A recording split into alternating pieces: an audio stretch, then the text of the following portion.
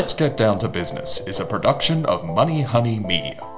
All advice discussed in this production is general in nature and should not be applied to your personal circumstances without first consulting the advice of a tax professional.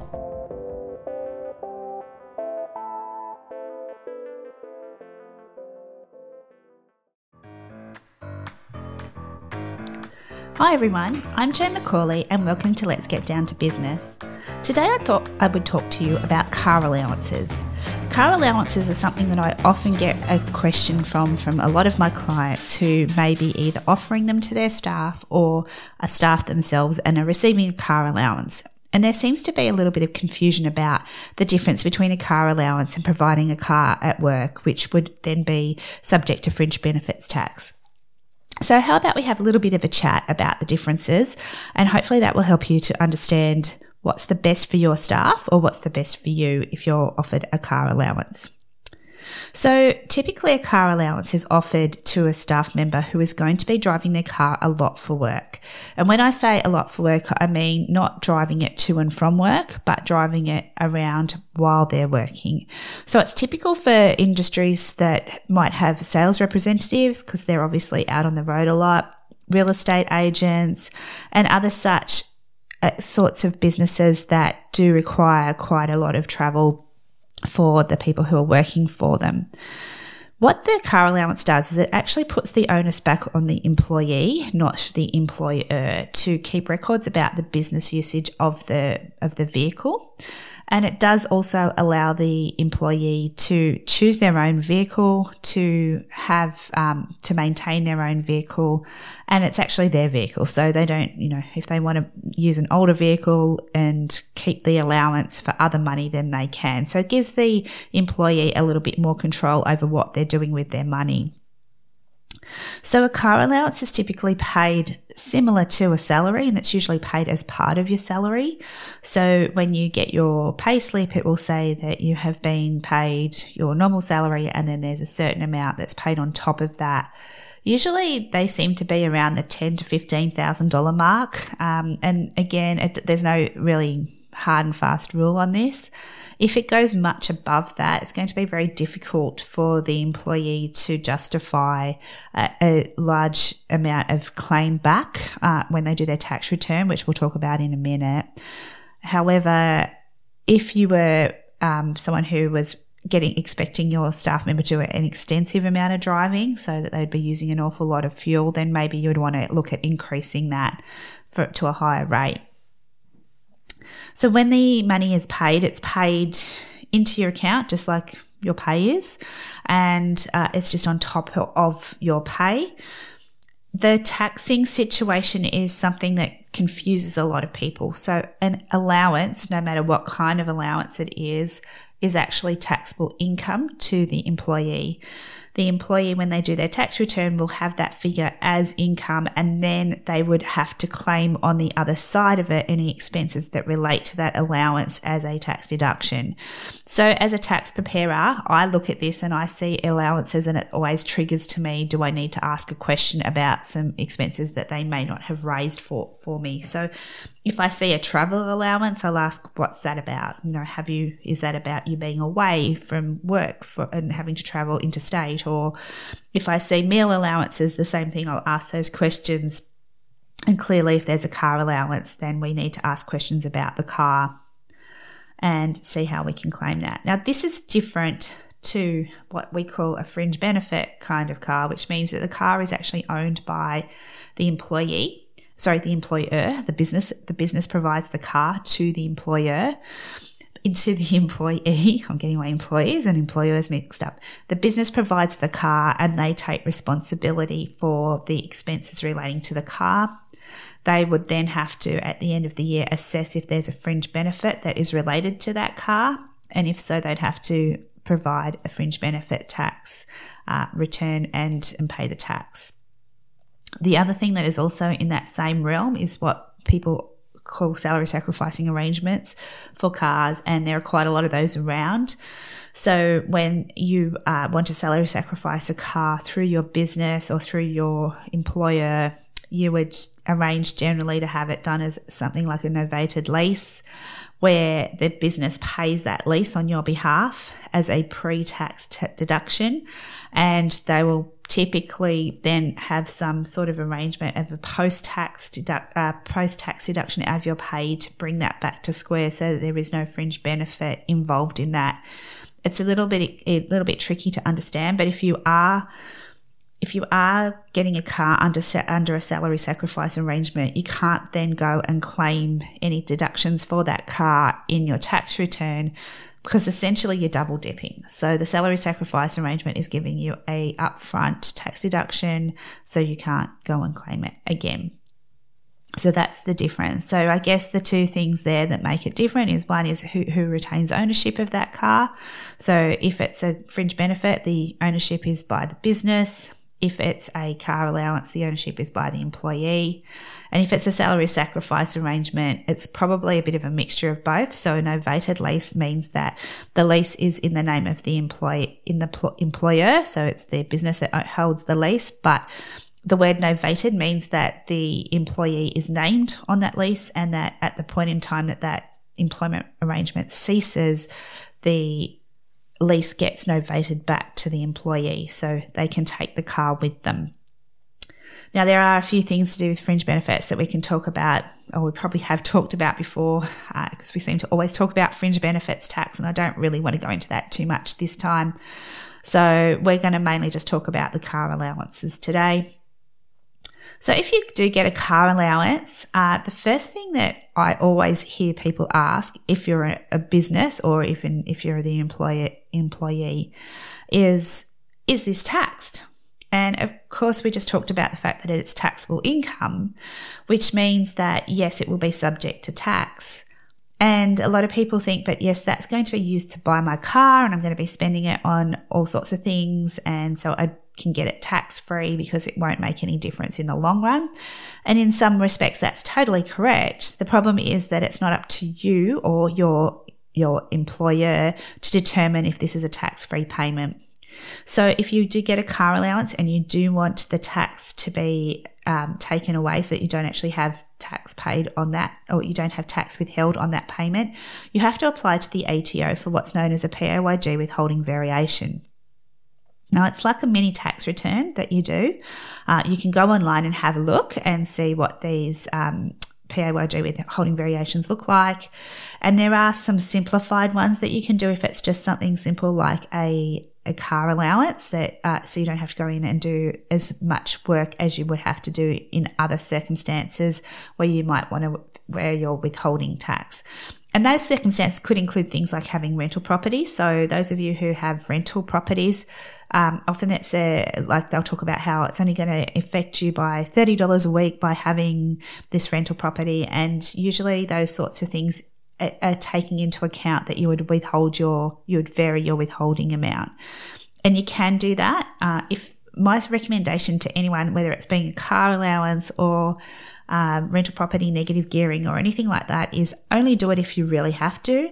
If you can get by with your car allowance being taxed and you can still manage to get through, when you do your tax return, if you've then spent that car allowance on the things that we're meant to spend it on, which is the car, and you have all your records correct, then you're going to end up with a really nice tax return. And the same with negative gearing on a rental property. If you don't vary your withholding and you do have negative gearing, you'll probably end up with a decent tax refund.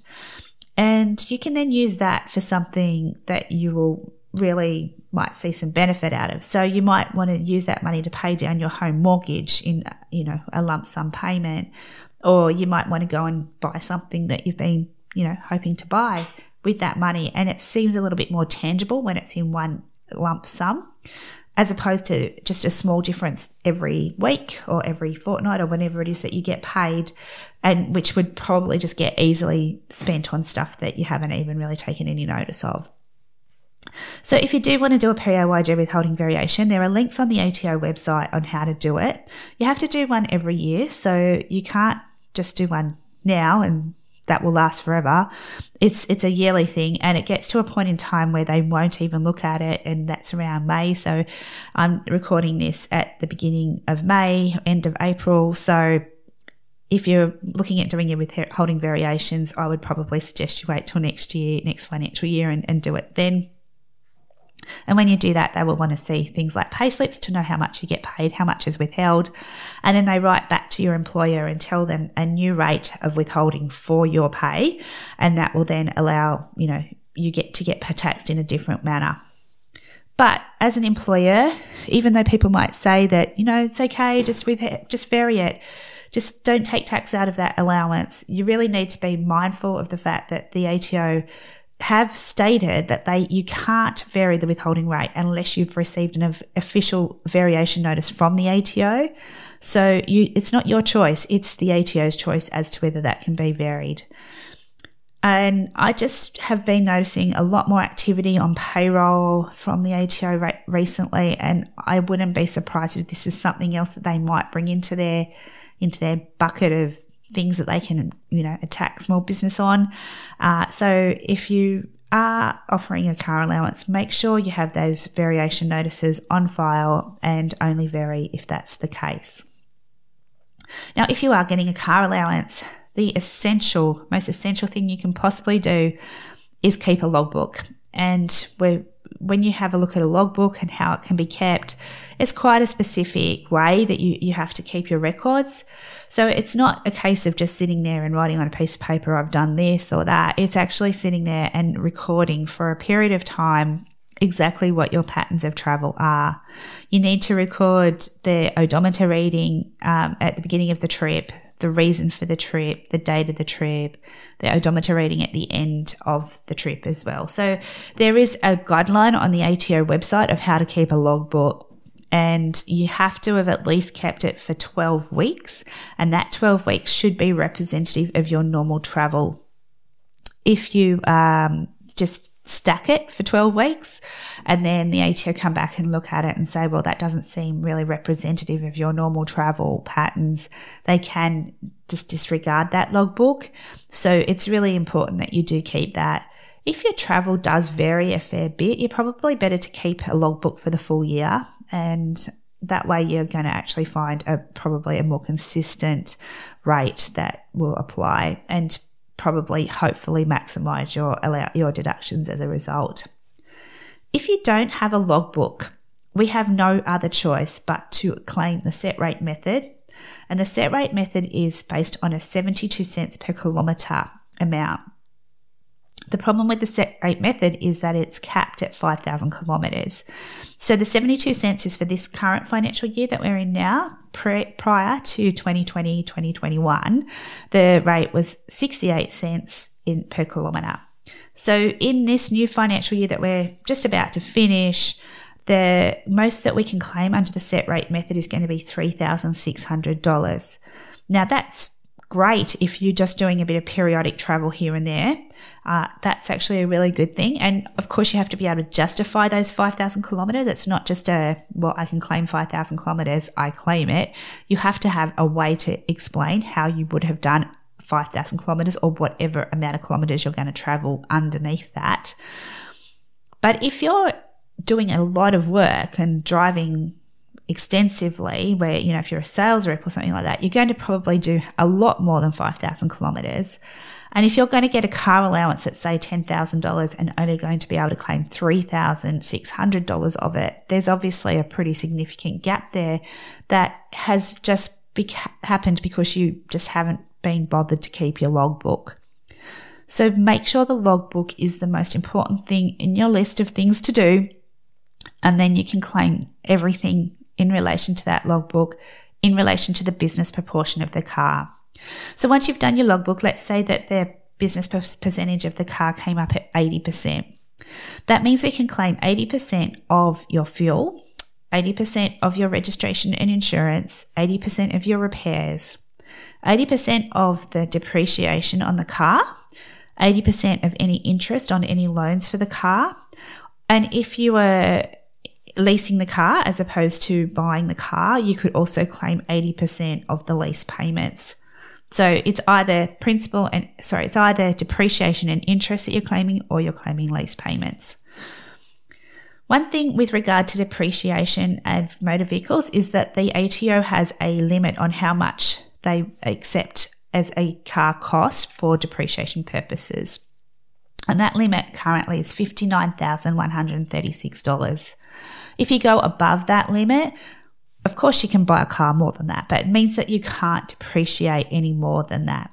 And that goes for all types of business car expenses. So if you're in a business and you're looking at doing the instant asset write-off at the moment, $59,136 is the maximum that we can claim from a write-off perspective, and it's also the most that we can use from a GST perspective. So when you go to claim your GST back, if you're a business, then you're only able to claim back up to that amount, which really means don't go and buy yourself one of those really expensive cars. It's $200,000. It's really not going to be worth it. You're going to not be able to get as great a tax deduction as you think you can. And, obviously I'm not telling you can't buy that, but just be aware that you're not going to get the full tax deduction for that. So when it comes time to do your tax, you come along with your logbook and you bring all your expenses with you because you hopefully have kept all your records. And of course, if you don't have the records, we can't claim these things. So you really do need to make sure you keep your fuel receipts, your services, your insurance and registration, all of that stuff. You need to know how much that's cost you. And we then go and add that into your tax return and we claim the deductions for it. So it's quite simple, but if you don't have that logbook, we don't have the ability to do that. Now, just talking about logbooks, the ATO are helping you to keep all this information to make it a little easier for you. And if you haven't already got the ATO app on your phone, I strongly suggest you get it. It's one of those apps that I tend to use regularly, and perhaps that's because I'm a tax accountant, but it does have some really nice features in it that can help you, whether you're an individual taxpayer or a business owner. And one of the things it does allow you to do is it allows you to keep the logbook on that app, which it takes away from a lot of people that stress of, I forgot to write in my logbook and I forgot to, I've lost it, whatever, excuses. There's all sorts of things. The dog ate it. You can actually keep it in your phone and the ATO will accept that as your logbook.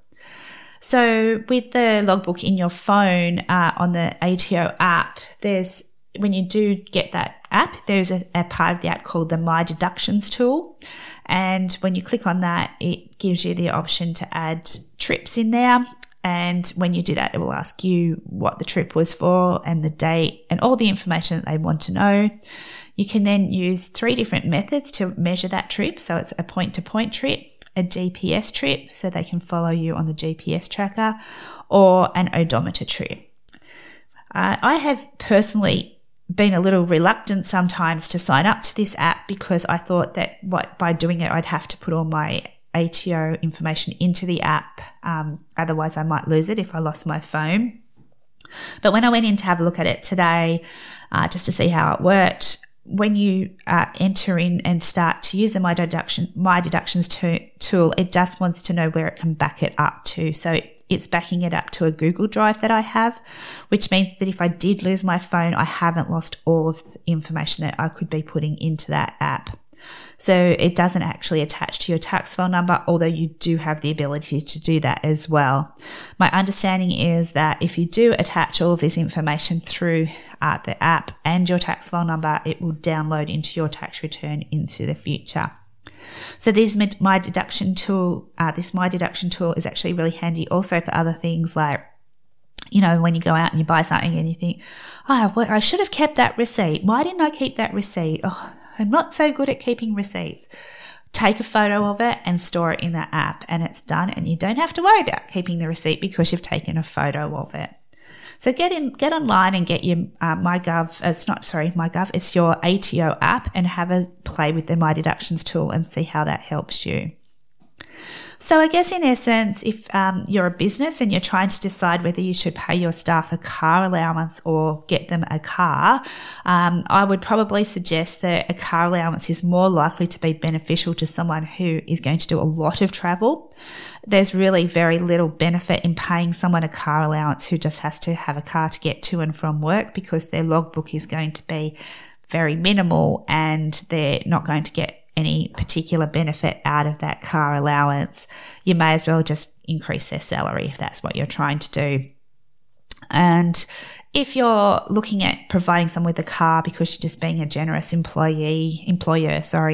then you might want to consider giving them the car and providing the fringe benefit with it if they're not going to be doing that extensive amount of travel. I also think if you're going to be providing a car allowance to your staff member, you really need to make sure they understand what their obligations are with regard to keeping records and how it works in their tax return. If they are done properly, they seem to be a very good tool, and most people who I have as clients who get a car allowance still end up getting a reasonable tax refund at the end of the year, even if they have varied their PAYG withholding. And they all seem to understand quite well how the car allowance works. But just make sure that you do understand that and that you are getting the most out of it that you can. Well, I hope you enjoyed this episode of Let's Get Down to Business. I want to thank once again our executive producer, we might call him that now, Joel Eschman. He is always very helpful at getting these episodes up on time on the Friday mornings when they come out. And of course, you can listen to our episodes on Spotify, Apple, or wherever you get your podcast. We also have our blog, which is called Tradie Wags. So if you want to read some of the information about some of these things that I talk about, have a look on our website, tradiewags.com.au. And we have our Facebook page, Money Honey Tradie Wags, and which you're welcome to become a member of, as well as other Facebook pages such as Tradie Wags Alone or Money Honey on its own. And as always, these episodes are brought to you with the support of my business, which is Jigsaw Tax and Advisory. And if you do need some help with your tax returns or with particularly business tax advice, that's what we're here to do. And we would love you to get in contact with us. So if you have a look at jigsawtaxandadvisory.com.au, you'll find details on how to get in contact. Have a great week, and we look forward to being with you next week.